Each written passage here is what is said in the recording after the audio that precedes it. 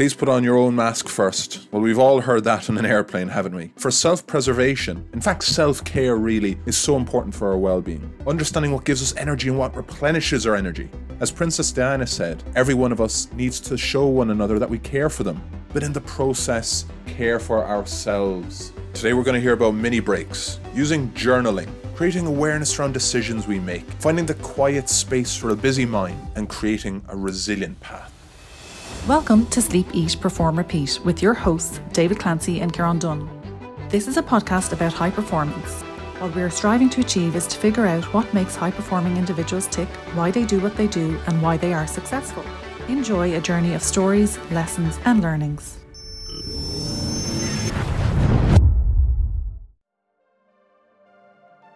Welcome back to the show and Season of Reflections, Part 6. Today we're looking at the topic of self-care. We're looking at how to overcome moments of adversity and the practical tools the very best use to maximise what we like to call their performance well-being. Our guests today that you'll hear from include Professor of Biochemistry and Immunobiology, Professor Luke O'Neill, author and award-winning mental health activist, Dara Fleming, alongside high-performance leadership expert, James Laughlin. We've got high-performance consultant and Auburn lecturer, Dr. Ford Dyke, as well as Bundesliga yoga teacher, Brad Franco, and finally, former Special Olympics CEO and Comic Relief Program Director, Michelle Carney. There is so much value in this one, so thank you to all of our fantastic guests, and to you, the listener, for tuning in each and every week. We know you'll enjoy this one.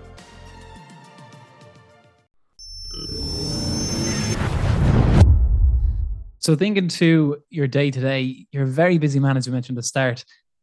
A lot of cognitive load across the day in the lab, looking at these, being on these calls. What do you do to unwind, maybe briefly, where you can't get away for an hour session on the guitar or a 30-minute session on the guitar? You're in the nerve center here, by the way. This is my office, so this is me. I'm here every day doing all this sort of stuff. Oh, you got to get out and go for a walk occasionally. If I feel a bit tired, or I'm thinking I'm not really making much progress here, I'll go down onto Pierce Street. There's a nice coffee shop. Get me fixed, back up again. That kind of thing. Or I might go and chat to a fellow scientist for a cup of coffee and have it. That can be very rejuvenating as well. But you're right, though. You need to take regular breaks because otherwise you just get bogged down a bit. And then and then turning off. It's very important to completely. I'm a great fan of doing nothing sometimes. Now, what doing nothing actually means is nothing with a purpose. We're so driven by purpose, aren't we, in our lives? I've got to tick off this list. I've got to have that meeting with that person. I've got to write that thing for the book or whatever. That's not what I'm talking about. I'm talking about stuff that maybe watch a movie or read a book or stuff that isn't actually purposeful. It's really important. And I guess as you both would know, that allows the brain to settle a bit.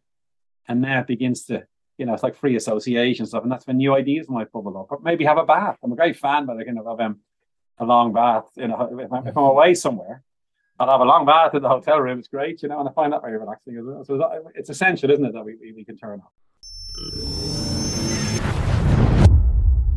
Writing, a lot of the time we hear that the more you write, the more you're able to convey clear sentences in your journal.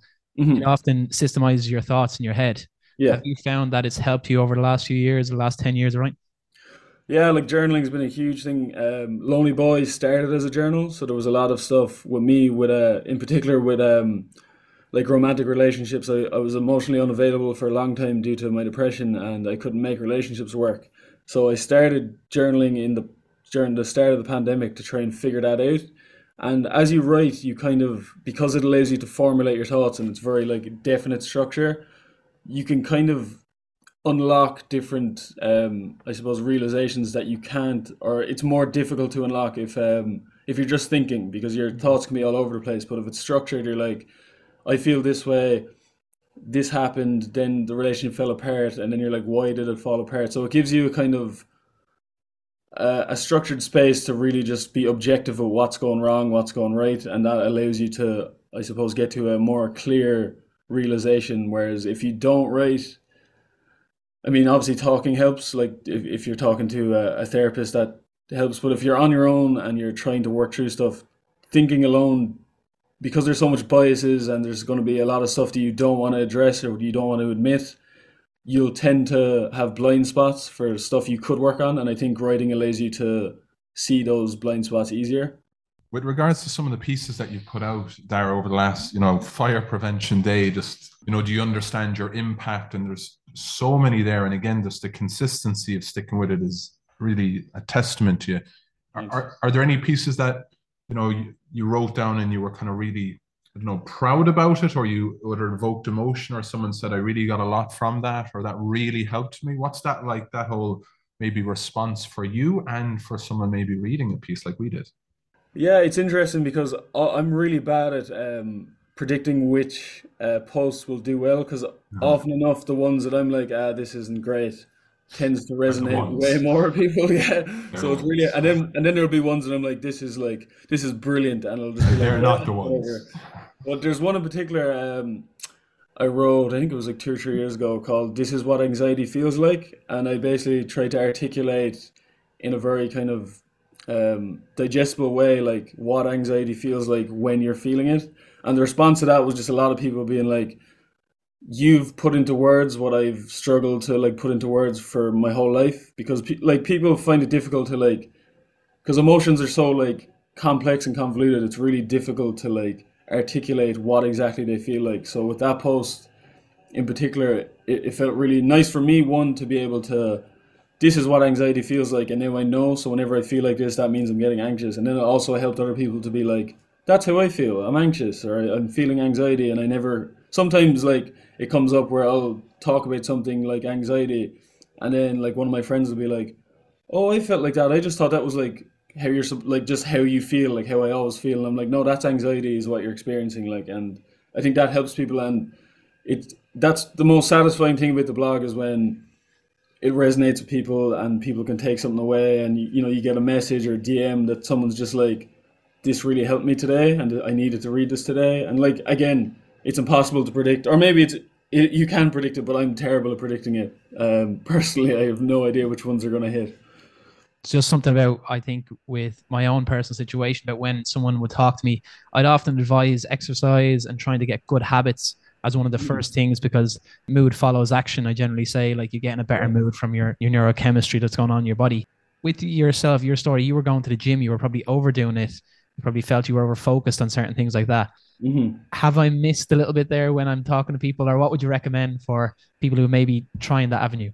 I don't think you can overdo it, but I think it depends on the intention behind the action. So like for me, when I was depressed, the reason I was working out so often is because I was trying to run away from the emotion and mask it with like the endorphins and serotonin you get from exercise. But if you use it as like a tool, like, so for example, if I'm like have low mood on a day, then I know I can go for a run and I know that'll give me a little bit of a boost.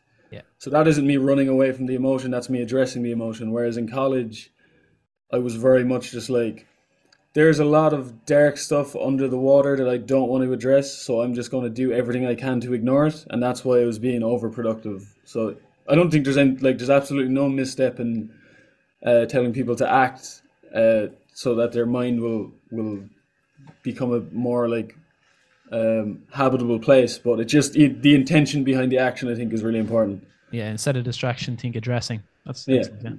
Not quite like what Draymond Green did. No, But, if you see basketball. be sound and drink water. Yeah. Love it. And you're drinking water, as are we, and we understand be sound. Maybe the Americans don't understand what that means. What's that about, Dar? What's be sound and drink water mean? Be sound, I think, okay, so a few years ago we had this kind of obnoxious hashtag be kind. And then what happened as a result of that is a lot of the be kind people on the internet were the most nasty people. I found that like they could be the most, trolling or most aggressive online. So I didn't really like that hashtag, but I think be sound, it's quite like, obviously be sound's quite an Irish phrase, but it's just like, for me, be sound is don't be doing things like for the sake of validation or recognition, or you're doing good things to get attention. It's be sound because being sound is the right thing to do. And that's kind of informed by like a lot of Stoic philosophy, which I'd be hugely interested in. So be sound is like, for me, like I kind of changed, I got a tattoo of it, but I changed it to be good because it's more universal. But it's the same idea where like, in any moment that you can be a good person just for the sake of being a good person, not for any like awards or achievements, just because it's the right thing to do, I think is really important. And then the drink water thing. So my second book of short stories is called If You're Reading This, Then Drink Water. And the reason I called it that is because from the ages of 12 to 21, I fainted 7 times because of dehydration. Wow. So yeah. So like as I was growing up, I just never really understood, because it's something, you know, there's 2 things we have to do, and that's hydrate, because if you don't hydrate, you're going to die in 3 days, and you have to sleep every day. And because they're like things you have to do, I didn't really appreciate the benefit or the impact that they have. So I really like, and I was like hugely into sport as a teenager, so I was using up a lot of my like hydration during the day and then just not replenishing it, so that resulted in like me getting faint and passing out. So those 2 things, be good and stay hydrated, are like as much reminders to me as they are to other people, because if I don't remind myself to drink water, then I get dehydrated very easily. So that's just a kind of like, you know, water is just a good thing to drink, because I like, there's some people that I know, and it terrifies me that they don't drink water, they just drink like juice or like fizzy drinks or like energy drinks, and that's terrifying, because like it's just, there's no substitute for water. It's boring, it doesn't taste great, but it does have a huge impact on your physical and mental health.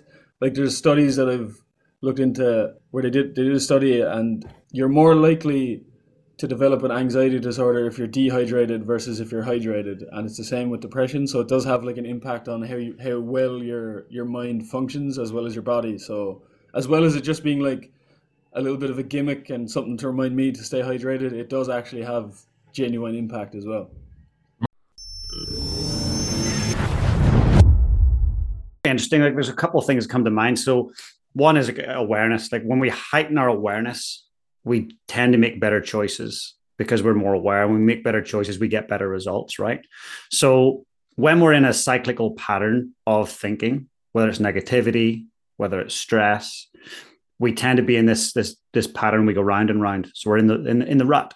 You've got to break the pattern. So some people need a really abrupt break of the pattern. They need someone to be cutting or blunt. Other people, they need love. They need a reminder that, hey, you are worth it, like you are enough. But all in all, we need to detach from the anxiety. You need to detach from the challenge. So I think of a dapper, D-A-P-P-E-R, the word dapper. So first we've got to detach. Got to detach from all the craziness. How do we do that? Well, we've got to, first of all, remove ourselves from whatever's happening. And you can do that through just closing your eyes. If you put on a set of virtual reality, goggles, and you start to feel dizzy and you want to just get away from that, you don't need to take them off. You just close your eyes and all of a sudden you recenter. So if you're in a plane and it's turbulent and you're stressing out and you're anxious, first thing to do is close your eyes and focus on your breath. So the D in Dapper is detach. So detach from the moment, detach from the challenge. I do it personally through meditation. I do that through journaling. And I do that through having someone help me see my blind spots. So whether that's a mentor or whether that's a coach, whether that's a leader, someone in your family, but someone who loves you and trusts you and actually wants the best for you are the best kind of people to see your blind spots. So that's D, detach. A then is, awareness. So now that you've detached, you can heighten your awareness. So how can I look at my situation differently? And what's the assessment? Make an assessment. You could do this on a rugby field. So this Dapper approach was taught to me by my mentor, who helped create the red and the blue mindset that the All Blacks use. So he came up with that approach. And this Dapper approach is what he would use in his life and also on the field. So A is assess. So assess in the moment, what's truly going on here. So for example, we talked about the earthquakes. I simply got a page out and went, Canada or New Zealand? What are we going to do? So my former partner, Lisa, she was from Canada. We flew back to Canada for 6 weeks, got a page out, pros, cons, Canada, New Zealand. Simply, we detached by flying away from the earthquakes and the aftershocks. We assessed by getting it on a page. And I always say, when you're stuck in your head, you're dead. Get out of your head and get onto the page. Or at least get out of your head and get into your heart. So DAP, prioritize. So many of us have multiple priorities, but actually when you're trying to get out of a rut, you need to figure out what your number one priority is. And I always say you've got a number one personal and a number one professional priority, and they're generally moving alongside each other. But once you've got 2, 3 or more, you've just got a to-do list. And that's not a priority at all. So prioritize, okay, I've detached, I've assessed, I've now got my priority, right? Then the next P is plan. Okay, what's my plan? This plan does not need to be a business plan that you're submitting to the bank. This is like, it could be on a bloody handkerchief. Here's the 4 things I need to do today. Here's the even better. Here's the 1 thing I need to do today. What's your plan to make step number 1? And I've found for me and for clients that when you start to think of step 26 and step 33, you tend to not take step number 1. So making sure you've got a plan. Then E is execute. Actually take the plan and get going. And for me personally, once I've got the plan, I've got to take 1 micro step that moment, whether it's a text to someone, a scheduling something, agreeing to do something, throwing some public accountability out there. But once you've got the plan, execute on something and then schedule the rest of your steps that you need to take. And then the all important one is R, and that's review. Do a quick review. Did that work? Am I moving forward? Am I feeling less anxious? Am I feeling less stuck? No, I'm still stuck. Okay, cool. Go back to D. Detach, reassess, prioritize, plan, execute, re-review, and keep doing that. Because if you keep doing that, you're going to keep changing your approach and your perspective, and naturally, you're going to move forward. Yeah, I think balance is an interesting thing. I don't really believe in it. I believe in counterbalance. So you can pick whatever route you're going to pick, and you've got to pick a horse and you've got to ride it. Too many of us are going, should I do this? Oh yeah, I'll do that. And then I'll run this thing. And then I'll do this thing. Well, that's an opportunity. And you're just going like this, and there is no sense of balance. Pick your horse and ride it. So whatever you're going to get great at, whether it's podcasting, leadership, sport, dadding, whatever it might be, pick your thing. And you can pick more than one thing, but just don't pick 20. So for me, I just set really strict boundaries around my time. So for example, a one-to-one client, why I do executive coaching and mindset coaching, they can't get a session after 2 p.m. From 2 p.m. onwards, it's just not possible because I want to be at school, pick up Finn, and then we have fun for the rest of the afternoon. Once he goes to bed at 6:30, 7 o'clock, then I can do a few more things and get prepped for the next day. But setting boundaries is so important, and just being aware that counterbalancing is a thing. So for example, the big event, the HPL event for me, there's a lot goes on in the preparation, as you can imagine. So the month leading into that, I'm way out of balance. Like I'm taking like debits all the time from the dad bank, but I've built enough credits up before then to know that's going to be okay. And I've communicated with Finn. And after the event, I just schedule a bunch of time where I can make up. So to me, work-life balance is a myth. And it's about deciding, where do I want to place my time? What matters the most to me? And am I congruent with that? And so coming back to MVP, most valued priority. What's my MVP? And I always say to myself every day before I get out of bed, what's my personal MVP today? What's my professional MVP? And if I do those 2 things, hey, the day's a massive win. Everything else is just noise. Something that I think is ringing true from the story, we're taking notes flat out here, is courage. So courage to take on a move to Vancouver, courage to move to New Zealand after, to start a family, to be a dad, courage to start a business and go after high performance leaders. What is it that you do to back yourself when things might seem scary, or it might seem like you're stepping outside your comfort zone?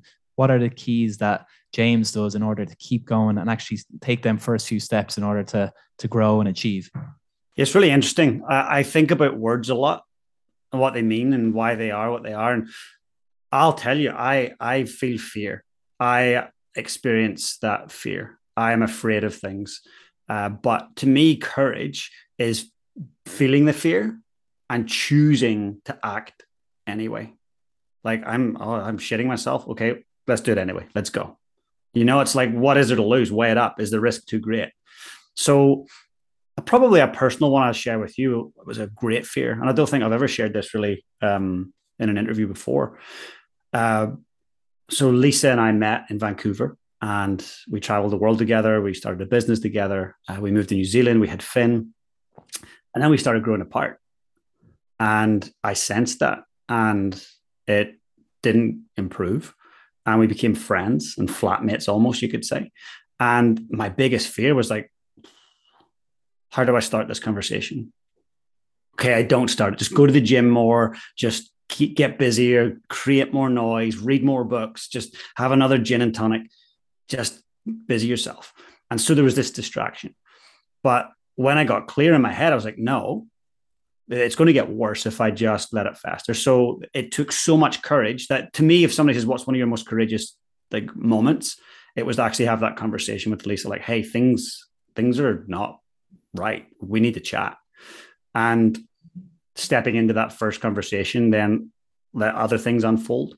And doing it then was right. So when you feel afraid, act soon. Don't delay. Don't let procrastination kick in, because if I had let that fester, I know that Lisa and I wouldn't have a friendship now. Finn would suffer. My parents haven't spoken over 20 years. And I don't want that for my son. And so Lisa and I have an incredible friendship. And my partner, Caroline, and I, we had Lisa around for midwinter Christmas, because obviously the seasons are a bit different. So it's, middle of June and you're having Christmas, midwinter Christmas here in New Zealand. So we had Lisa and her friends around and Finn there. And we try to demonstrate that you can have happily even after, not always happily ever after. So to me, courage is you having the sense of fear, choosing to act anyway. And it doesn't always need to play out in the boardroom, and it doesn't always need to play out on the field. It can play out in your relationships, right? Say that, and just everyone listening, yeah, it's not the first time we've heard it, but it's the first time we've been part of that experience too, Ford, and fair play to doing it. But it doesn't need a lot of time, and the difference it makes, it gave us for sure a bit of separation, because we have had a busy day. That was cool. Biggest thing with that, it's a short period of time, but the way our brains are structured and the way they fire neuronally is all we need is about 60 seconds of quiet space. When our eyes are closed and we're focusing on our respiration, our brains and our hearts get into coherency. And once that coherency takes place, we allow that stress, that pressure, that sense of go, go, go to kind of melt away. And it brings us back to the present moment. I talked about pay attention to your vessel, right? Because our environment is one thing, but our vessel is another thing. We always have our bodies with us. We can't separate that. And we always have our minds with us. But our minds, they're kind of funny. They think a lot about the future and they reminisce a lot about the past.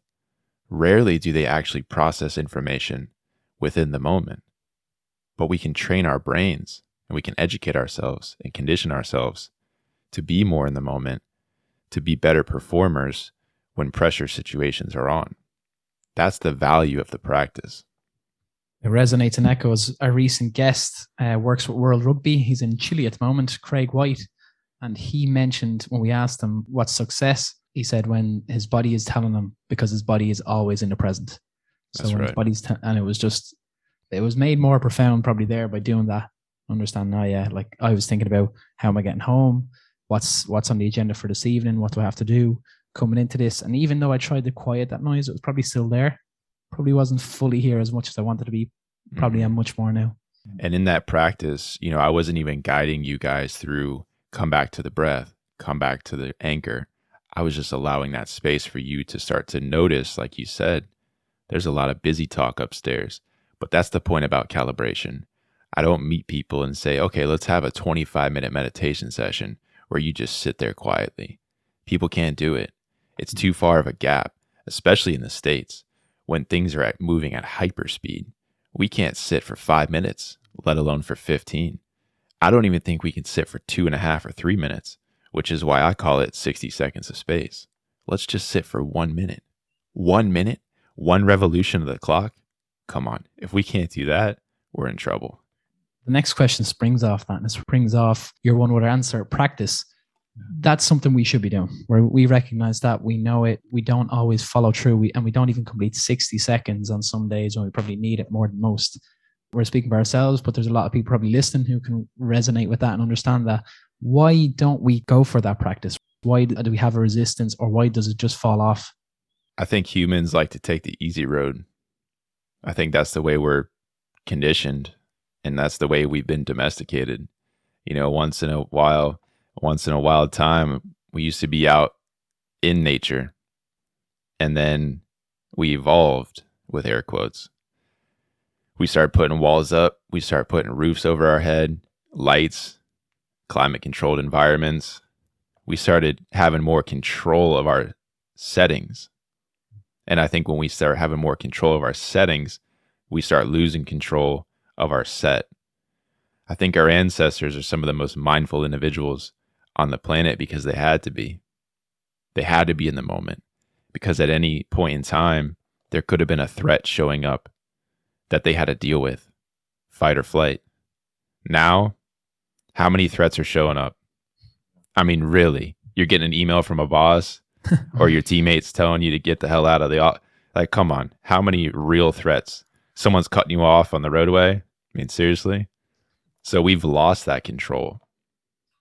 Also, I think that exercise that tool showed too was for the simplicity can win, right? That some of us are on our phones and go, we need to open up the app that takes us through a 12.5 minute, performance breathwork session, when in essence, like you said, that little gap, 60 seconds, when of course you giving us some direction helped, but even just finding that little bit of solitude just to listen to our inner chatter and understand what's going on and just calibrate ourselves, that in itself is so powerful and was so short. But here's what's really interesting about that. My team here at Auburn University, the wheelchair basketball team, they had a summer journal assignment where they had 2 months, so 60 days of 60 seconds of space. Okay, so their assignment was for 60 days straight, every day, sit, stand, or lay down, whichever position you want to be in, for 60 seconds. No guidance, no real structure, just any time of the day, any location, any position, 60 seconds.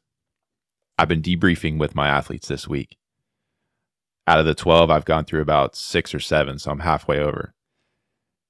The majority of those 6 or 7, if not all of them, when I asked the question, what were some of the obstacles? What were some of the barriers? Did you miss any of the days? Oh, yeah, Dr. D, I mean, I was traveling, or, I had family in town, or it was the weekend, or, my discipline was a little bit low.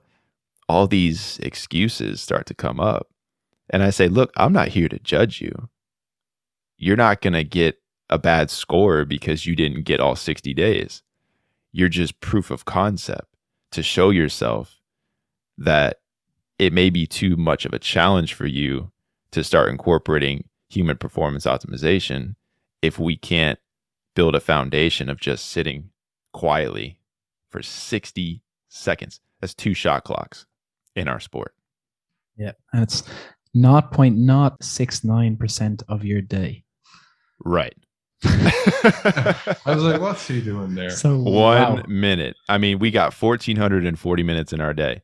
You're telling me you can't take one of those and do nothing? Seriously? What are the other things you do for? Because you obviously have a very good understanding level of experience behind you, having lived in different places and now obviously teaching, educating online, and also people there on the ground. What other things do you do in your day to help give yourself, I suppose, the best baseline, best level of foundation, but also that ability then to be able to sustain it for the long term? Yeah, that's a great question. I was thinking about you guys last night because I knew I had the early episode. It was my 8 a.m. And to answer your question, I take my morning routines very seriously. My alarm goes off at about 6:30, 6:45. From there, I start easing myself into the day. I start with a walk, just no phone, no headphones, just myself, a walk around the neighborhood to start to see where my mind is. Where's my body? Where am I in space? How am I feeling after my night of rest? And then from there, I come back and I do a little stretch routine. I get my smoothie in, I take my shower, and then I ease my way into, okay, what is my workday looking like? What's on the agenda? What's on the docket? All the while just maintaining that present moment awareness, just staying within flow, not worry too much about what's happening at 4 p.m., focusing on what's happening now. Throughout the day, making sure that I'm getting some movement in, walking outside, taking a networking call, step out back, watch some of the golfers, which is pretty nice living on the golf course. go out front, pet the dog, get some water, take some short stretch breaks.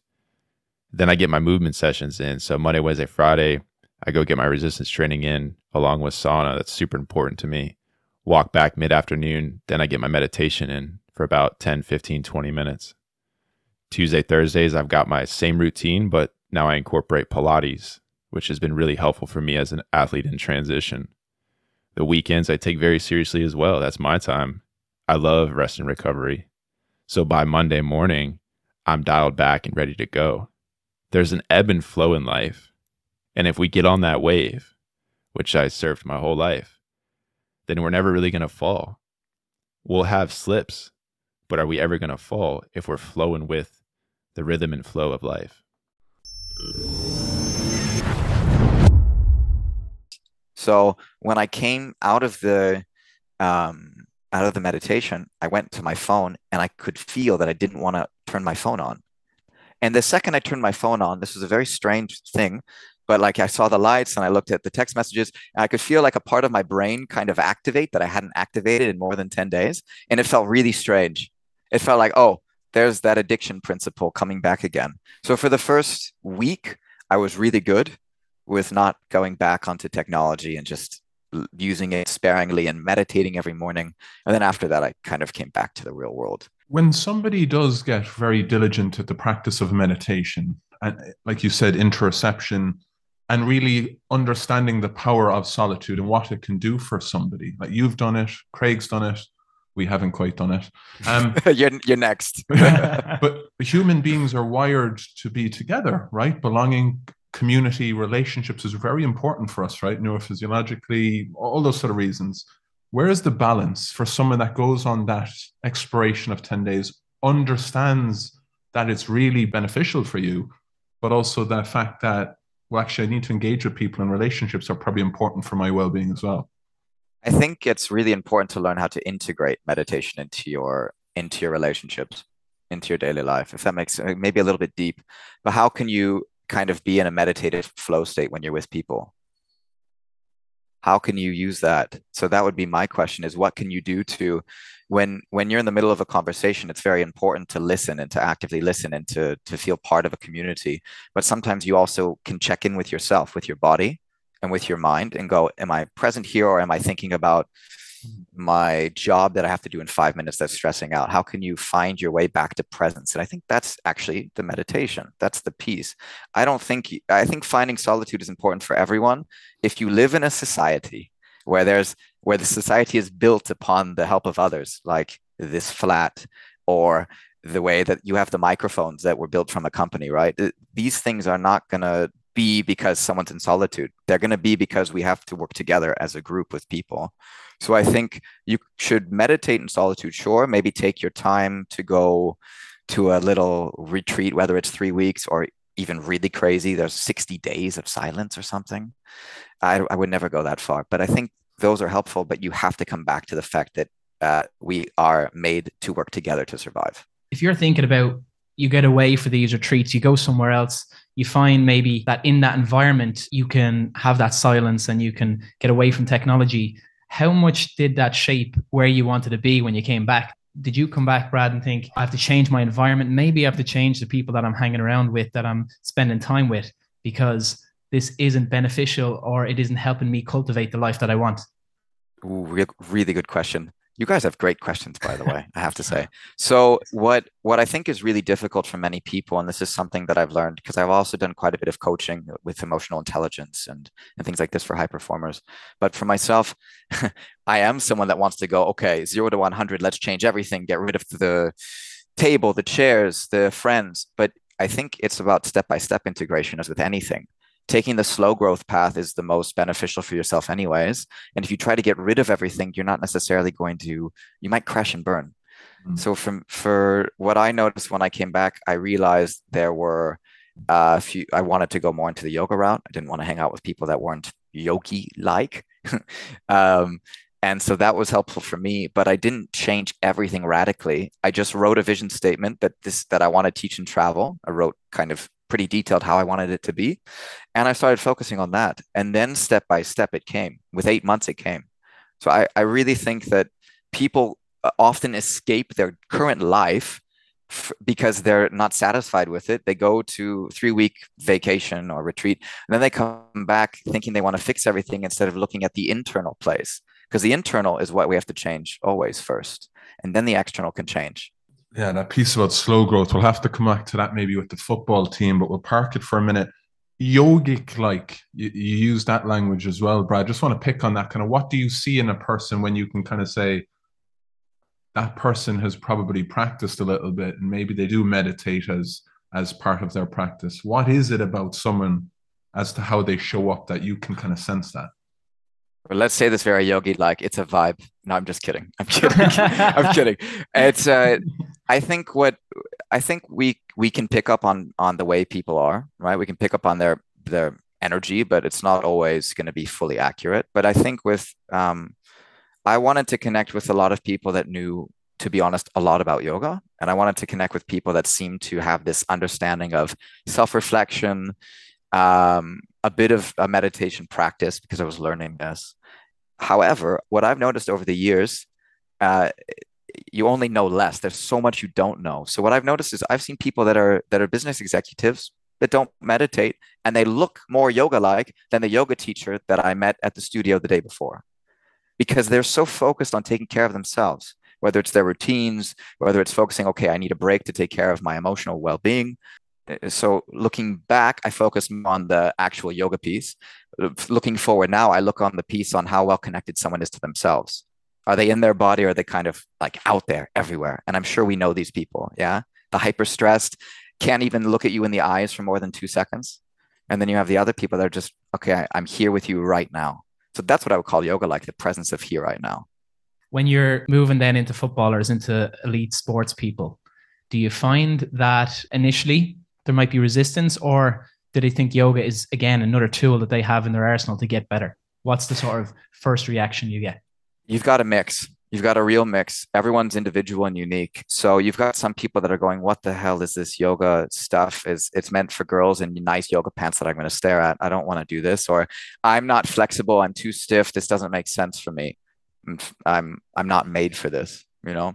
And then you have the other ones, some of them which are open always. You have this like athletic mindset where they're focused on being a complete athlete rather than just a player of, this is a thing I stole, by the way. I didn't get this.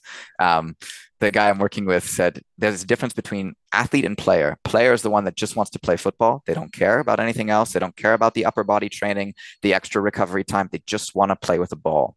Then you have the athlete that focuses on everything surrounding that, the extra training time off of the pitch, the time to focus on their mindset, the time to focus on their mobility and their joints, the time to reflect, visualize, etc., or go to physiotherapy and get support. So I think you really have these. At the moment, I'm focusing on seeing these two types, though I don't like putting people into complete boxes. And then you see where these stand.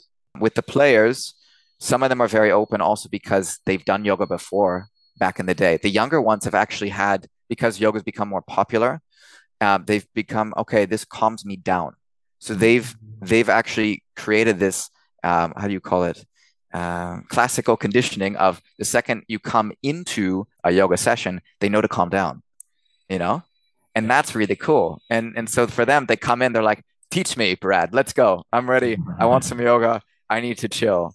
And then the others just like, oh, I'm stiff, I'm tight. So it's about changing perspectives and getting to understand them. That's brilliant. And we can see across your history, I mean, even before Purpose-Driven Impact, being with the Special Olympics, being the former CEO, there's a lot of focus on giving back, creating a better place for people to live in this world. Where was this passion ignited, and when did it really start to become that purpose for you? Oh, that's a great question. I think I've always been driven to help or do good. And now I don't know where that came from as a youngster, but I only realised as I've gone through different roles, and if you look at my career history, it's a non-traditional route through. I've had some peaks and troughs, and I've gone from being a CEO then to losing everything and going back and working behind a bar and working my way back up again, and then falling off and then working my way back up again. And through a few roles, that were, high profile, one big cricket club that I worked with, I was like, actually, this doesn't light my fire. Doing a job that doesn't make a difference to people's lives just doesn't do anything for me. And, it's people have different motivations, don't they? But for me, I just saw the opportunities that I didn't have as a young person. I grew up of Irish parents in Manchester. We didn't have a lot of money. I went to school in Hume Side. What we did have was a great community around us.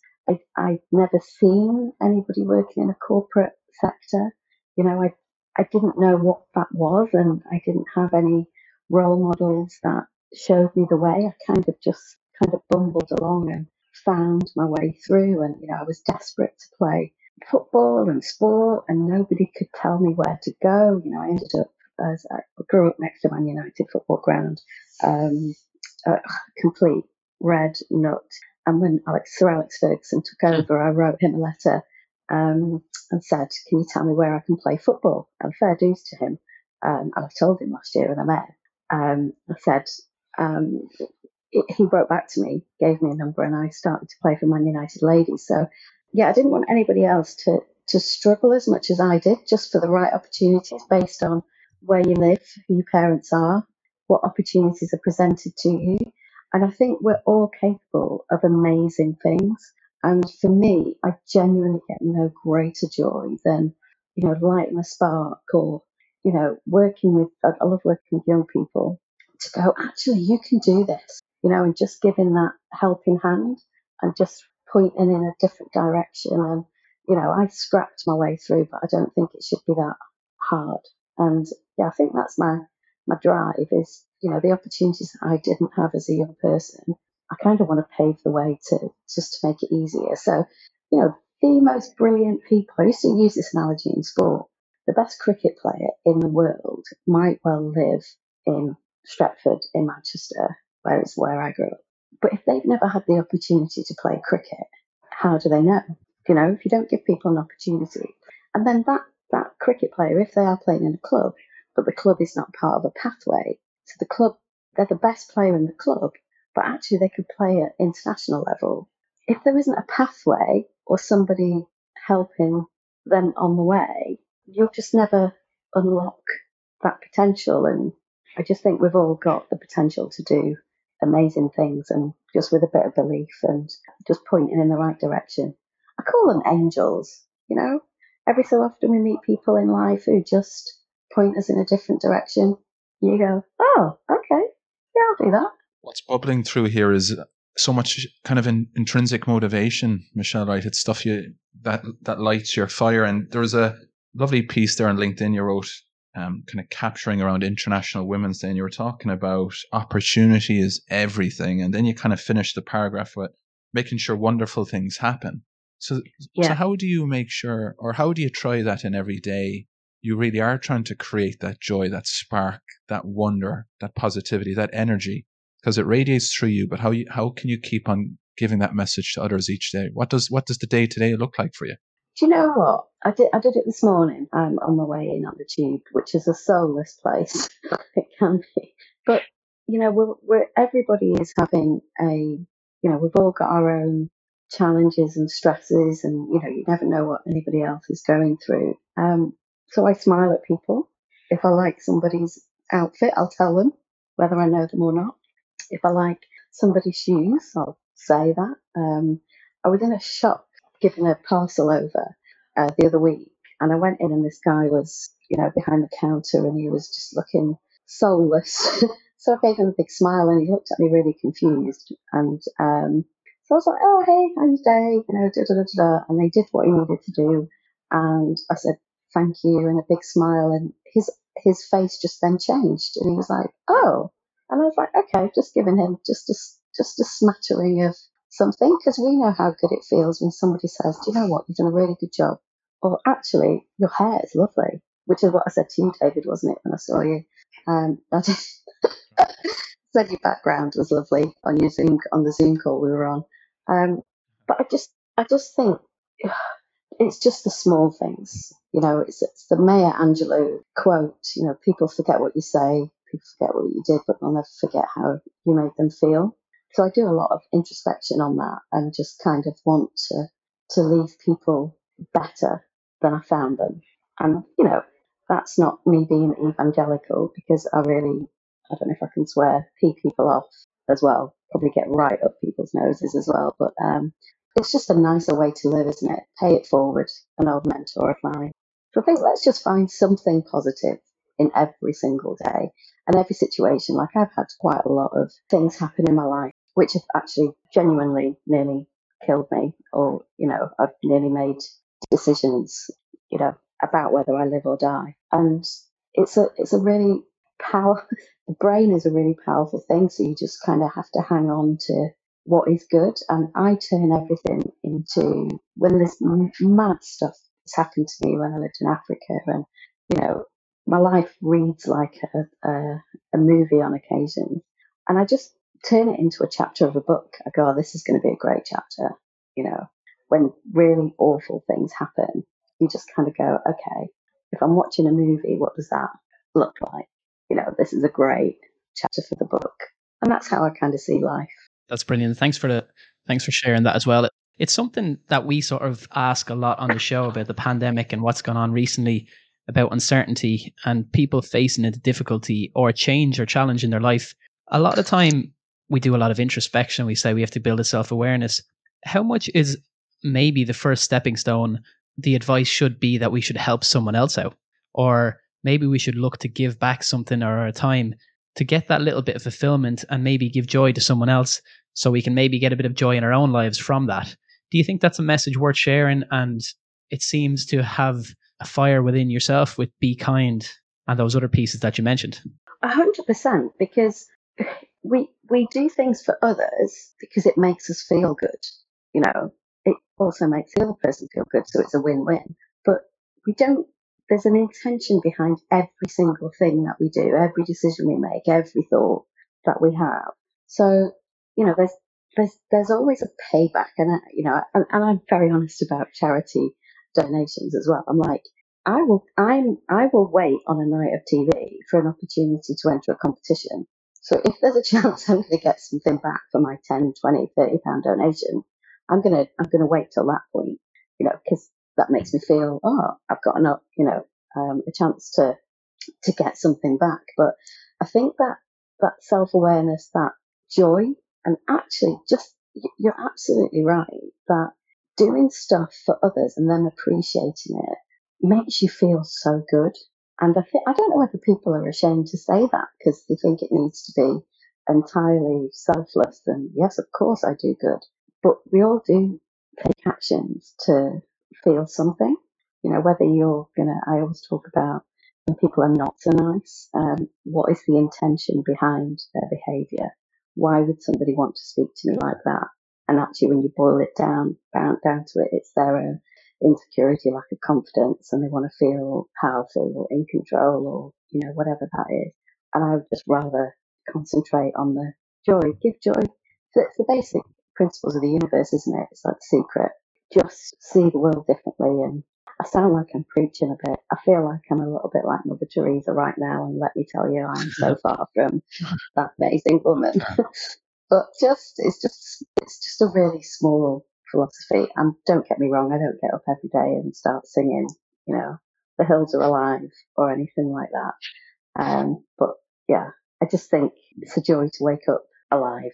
So what are we going to do today just to make it a good day?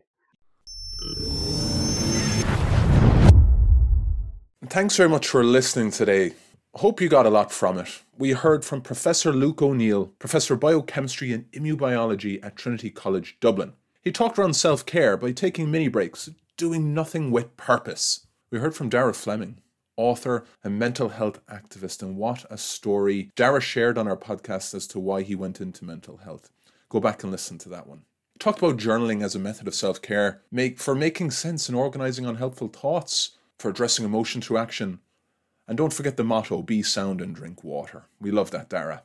And James Loughlin, a friend of ours all the way over in New Zealand, a high-performance leadership expert who's doing some wonderful things in the leadership space with people such as Steve Hansen. He spoke around creating awareness around the decisions we make and that technique to overcome adversity, the DAPPER technique. We found that really profound. We've used it ourselves. Dr. Ford Dyke, a human performance consultant and lecturer at Auburn University, spoke around the fact that we only need 60 seconds of time, that mindfulness minute. And he took us through it on that podcast a few months ago, how it's so important to create a quiet space in a busy mind, resetting and setting your set, creating a practice that sticks, and also about forging that winning morning routine for a high performer. Brad Franco, the yoga teacher, as part of the German Premier League, the Bundesliga with SC Köln, talked an awful lot about digital detoxing in and around self-care, creating a flow state in and others around you, also meditating in solitude, and what that gave him. Let's not forget about taking that slow growth path to success, but very much leaning into being present, being all there, grounded where your feet are. And then Michelle Carney, the Comic Relief Program Director and former CEO of Special Olympics. She unpacked the fact of how we can be resilient through the peaks and troughs of life, through the challenges we face, about creating equal opportunities for everyone. This really led into a lot of talk around inclusion and diversity and equity. If you're into that, listen to that episode with Michelle. She spoke about showing positivity and kindness to help others. That EQ, that caring and kindness that is so important. And giving back and supporting others. Hope you got a lot from today. Loads of interesting lessons. As we always say, go back and listen to those individual episodes. Thank you. And our 3 biggest takeaways for this episode on self-care are: consider using journaling as a method to really help make sense of situations and understand yourself that bit more. And find a practice that works for you, that sticks through tough, challenging times, because that will help with resilience. You don't need a lot of time to make a profound difference. It could be only a minute. Thank you for listening to today's episode of Sleep, Eat, Perform, Repeat, a story of high performance. This was brought to you by Hauora, a whole person wellbeing company founded and run from Dublin, Ireland. Find out more at hauoralife.com, spelt HAUORA life.com. Please rate, review and share the podcast.